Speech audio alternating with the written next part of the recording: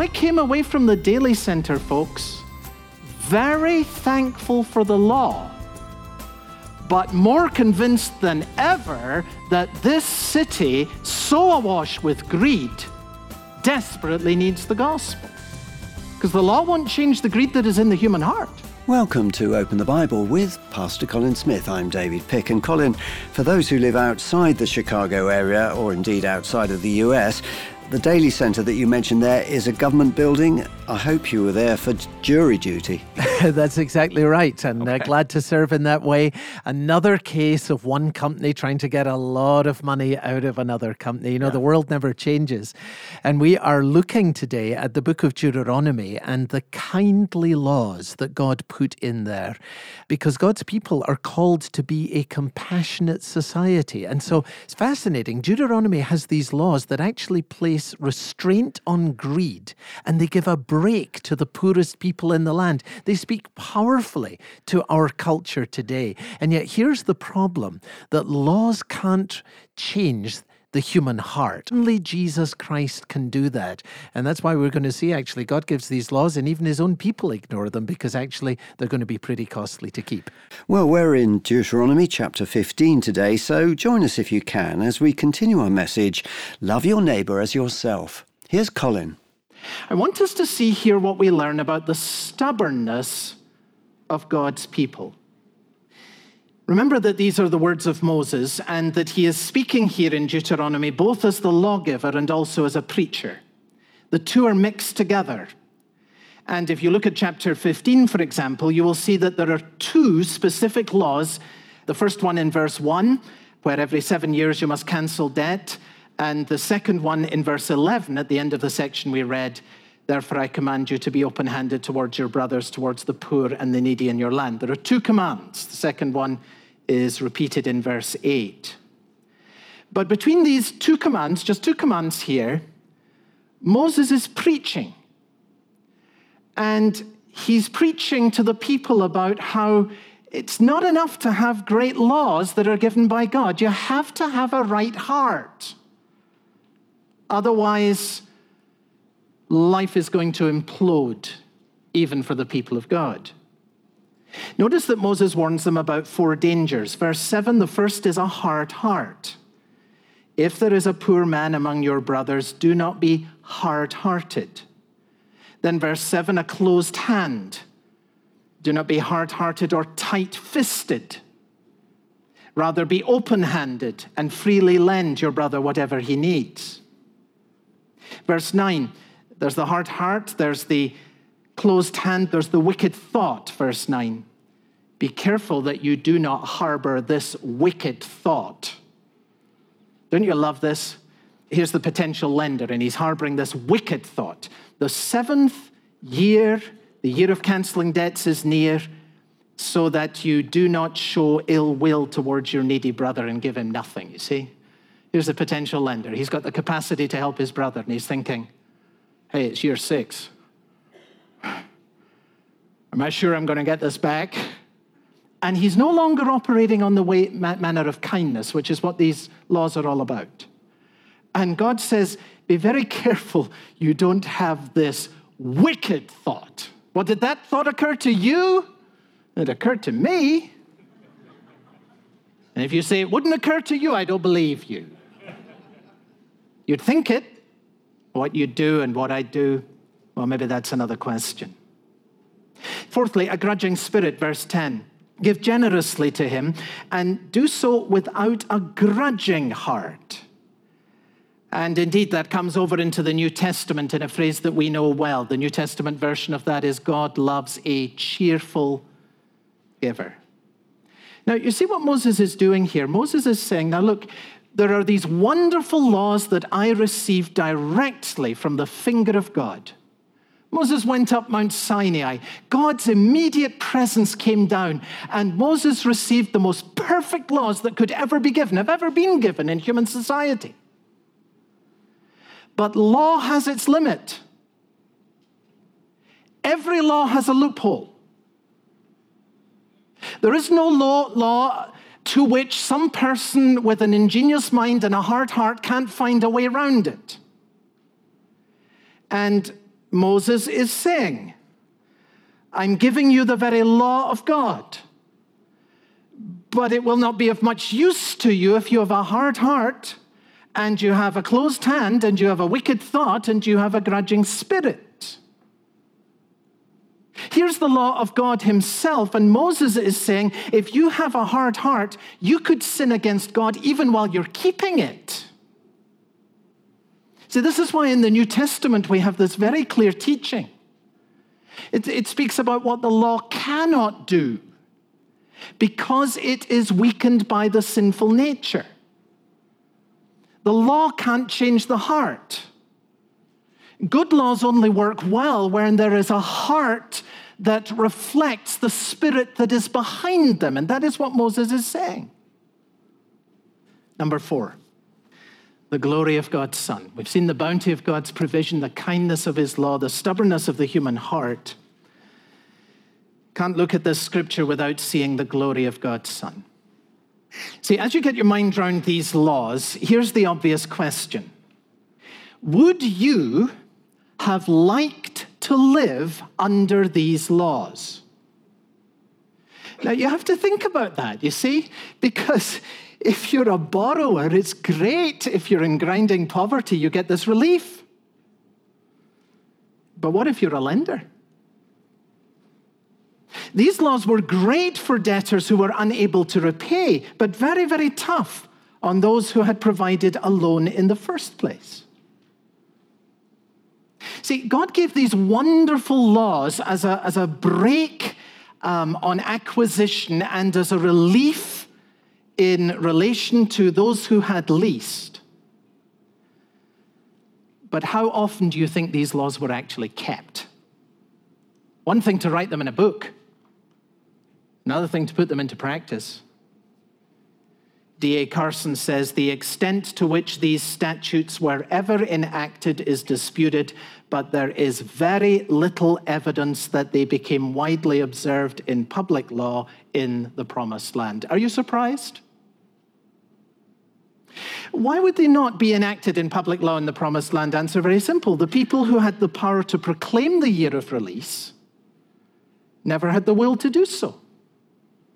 Would have been too costly. So the history of Israel, despite the abundant provision of God and despite the kindliness of God's law for the relief of poverty, because of human sinfulness, the history of Israel, like the history of the rest of the world, has been one of continuing frustration for the poor. Now, that is why it is so striking, and it must have hit folks absolutely between the eyes when the Lord Jesus Christ begins his public ministry. And in Luke chapter 4 and verse 18 and 19, he says these words. First, public utterances of the Lord Jesus. He says, the Spirit of the Lord has anointed me to preach good news to the poor. Then he says this, to release the oppressed. That word release is directly back to Deuteronomy chapter 15. I'm bringing the release, the canceling, the freeing, the unshackling that is spoken of in Deuteronomy chapter 15 and verse 1, and to proclaim the year of the Lord's favor, which of course was the Jubilee year. The Lord Jesus says, this is what I've come to do. God is saying, I am going to do for you what you have not done for each other. I've come to release you from an eternally crippling debt towards God. And of course, there was only one way in which that could happen. If someone owes you $1,000 and you release the debt, guess what you're down by? $1,000, right? You incur the loss in yourself. And so when Jesus goes to the cross, what is he doing? He is bearing our debt before God in himself. He bears our sins in his body on the tree. He assumes the loss. And in that way, he cancels our debt. And now he offers this release to all who will come to him in faith and in repentance. He offers it to you today. The release of your eternal debt before God, a full pardon paid for by his shed blood on the cross. God is saying, I am doing for you what you have not done for each other. Jesus says, I have come to proclaim the release. This is good news. This is eternal good news. The time, verse 2, the Lord's time for cancelling debts has been proclaimed.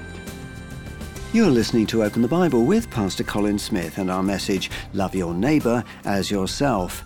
It's part of our series, Take Two, The Power of a Fresh Start. And if you've missed any of the series, or if you want to go back and listen again, you can do that in a couple of ways. Come to our website, openthebible.org.uk, and there you can hear any of the messages which have already gone out on air.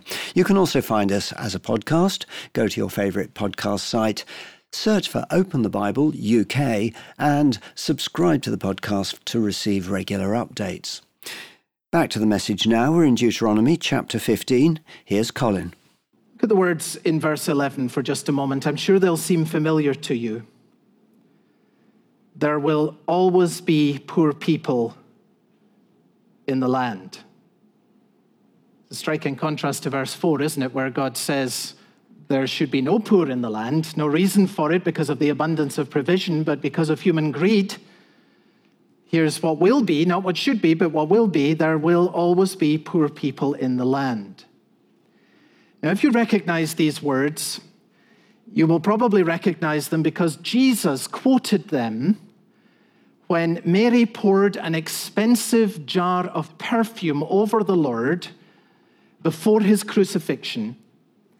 And you remember that Judas criticized. And Judas said, why wasn't this perfume sold, and why wasn't the money used to give to the poor? And do you remember that Jesus defended Mary's action, and he said, John 12:28, you will always have the poor among you, quoting from Deuteronomy 15, but you will not always have me. Now, I mention this because some people have abused these words of Jesus. And they say, well, Jesus said the poor you'll have with you always. And they say it with a shrug. Well, the poor you'll have with you always, so, what can we do about it? It's just a fact of life, as if it were part of being Christian to sort of walk away from it. That is why it is so important for us to read this verse today in full. Because the context in Deuteronomy and chapter 15 is the only way in which we can understand the words that our Lord Jesus Christ quoted and what he meant by them. Look at the verse in full. There will always be poor people in the land. Therefore, I command you to be open-handed towards your brothers and towards the poor and the needy in your land.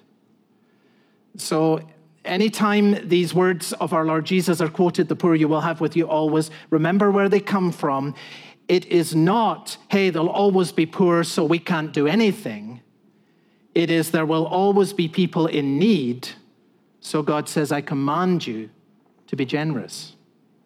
That's the lesson. And this culture of kindness is a distinctive calling of the church of our Lord Jesus Christ today. Folks, Jesus Christ has released us from a debt to God that we had no means we could possibly repay. And his Spirit, the Spirit of this Jesus, lives within his people. So acts of kindness that help people in great need has been, from Acts in chapter 2 onwards, a distinctive of the church of Jesus Christ.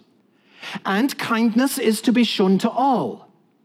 But I want you to notice in both Old Testament and New Testament that God calls us to acts of kindness, especially among his own people.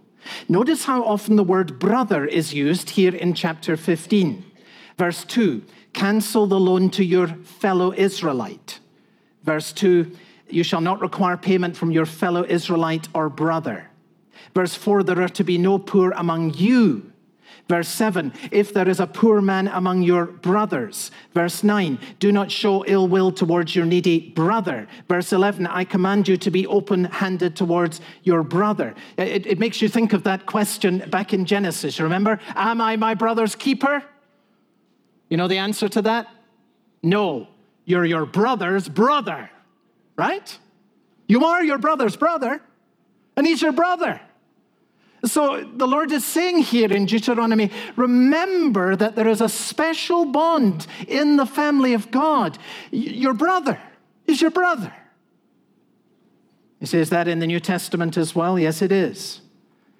While kindness is to be shown to all people, a special priority is to be given to the family of God. Galatians chapter 6 and verse 10. Therefore, as we have opportunity, let us do good to all people. There's the all people. But notice what comes next.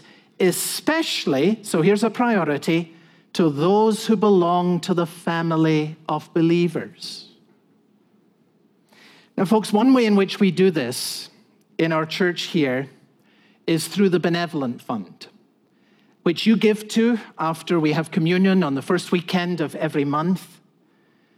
We use that, and it's being greatly used, especially in these times, much more than 5 or 10 years ago. And it is used to help people both within the fellowship, and it is also used to help large numbers of people who come here every week and receive help through the kindness and ministry of our lay people who do a marvelous, marvelous job of serving in these ways. But folks, I want you to understand this very clearly. That is only a very small part of it. The larger part by far, is in the quiet acts of kindness that take place every week between one believer and another, one family and another, to the praise and the glory of God. I tell you, things happen in the body of Christ that don't happen anywhere else. And it is wonderful to see the body of Christ in action. And I hope just as we think about the ways in which we have been blessed by others, what that's going to do in our hearts, as it's done in my heart again thinking about it this week, is that it will encourage us to reflect kindness into the lives of others. Freely you have received. Now Jesus says, freely give. I don't often tell personal stories, but in these last moments, let me just tell you one thing that was huge that happened to Karen and to myself. Whenever I think about it, it still moves my heart with thanksgiving. It had never happened before. It has never happened again, nor do I expect it to. Coming to this country was a big stretch for us, and many of you who have come this way know exactly what I mean. Moving to another country, you begin life again. And we worked out what we felt that we were looking for in a home and what kind of mortgage we could afford, and it didn't add up. And then I was told in a phone call that someone in the church had offered to give us an interest-free loan of $50,000 to help us buy a home when we came to America. I had never met this person. Nothing like that had ever happened in my life before or since. I asked how long the loan would be for. The answer, repay it when you can. No paperwork, no schedule. It was amazing. We received the loan gratefully and took out a mortgage, put in our savings, and bought the house that is still our home today. So now we had 2 loans. One from a mortgage company bearing interest, one interest-free with no repayment date. When someone shows you kindness, it will always test your heart. Always. I said to Karen, we have been shown an extraordinary kindness. And after our giving to the Lord, our first priority must be to repay the kindness that has been shown to us. By the way, your first priority is always your giving to the Lord. If you're steaming into your mortgage and so proud about it, but you're doing it at the expense of giving to the Lord, and you're saying, oh, one day in the future I'll be generous, that day will not come. It'll always be another thing. Generosity is the habit of a heart developed over a lifetime. So we established our giving, started paying what we needed to on the mortgage, pulled in our belts, and made a plan to repay the extraordinary kindness in as short a period as we possibly could. And in God's goodness, we managed to do that in 5 years. With the joy of inviting the couple who had shown us such kindness to our home to thank them and to repay the money. A week later, Unlocking the Bible received a gift from the same person for $50,000. It was an early gift that established a new ministry. And I was in awe. That experience has had a lasting effect on our lives. Freely, freely you have received. Freely, freely give. You've been listening to Open the Bible with Pastor Colin Smith and the message, Love Your Neighbour as Yourself. It's part of our series, Take 2, The Power of a Fresh Start. It's based on the book of Deuteronomy, which is God's word to people on the threshold of something new.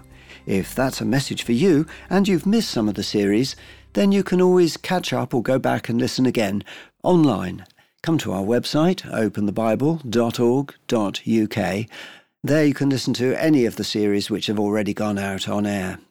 You can also find us as a podcast. Go to your favourite podcast site, search for Open the Bible UK and subscribe to receive regular updates.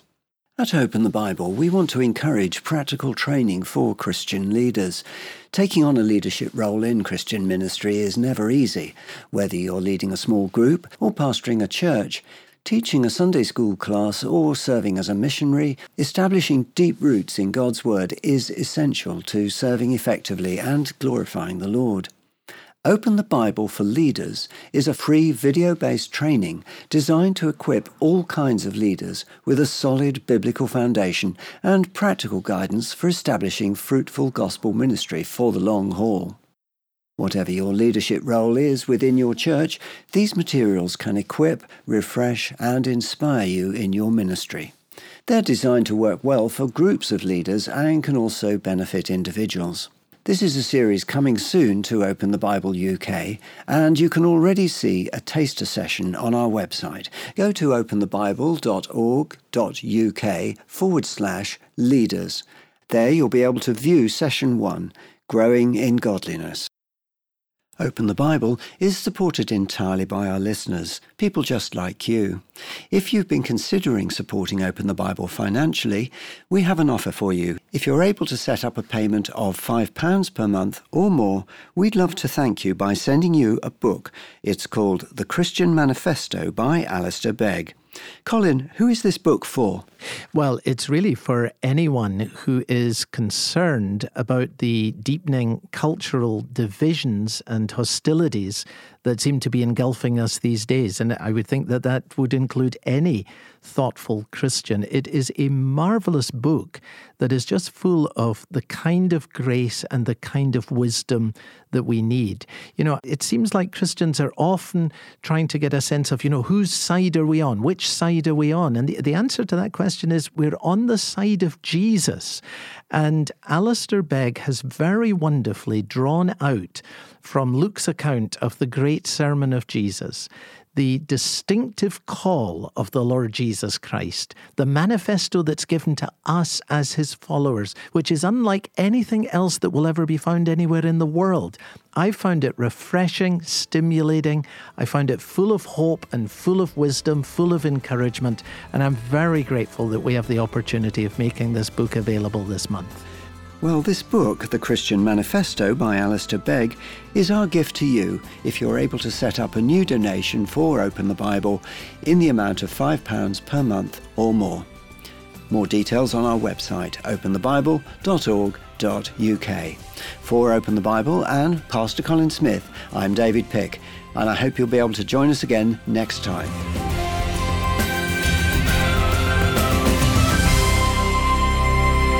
What you know can leave you unaffected.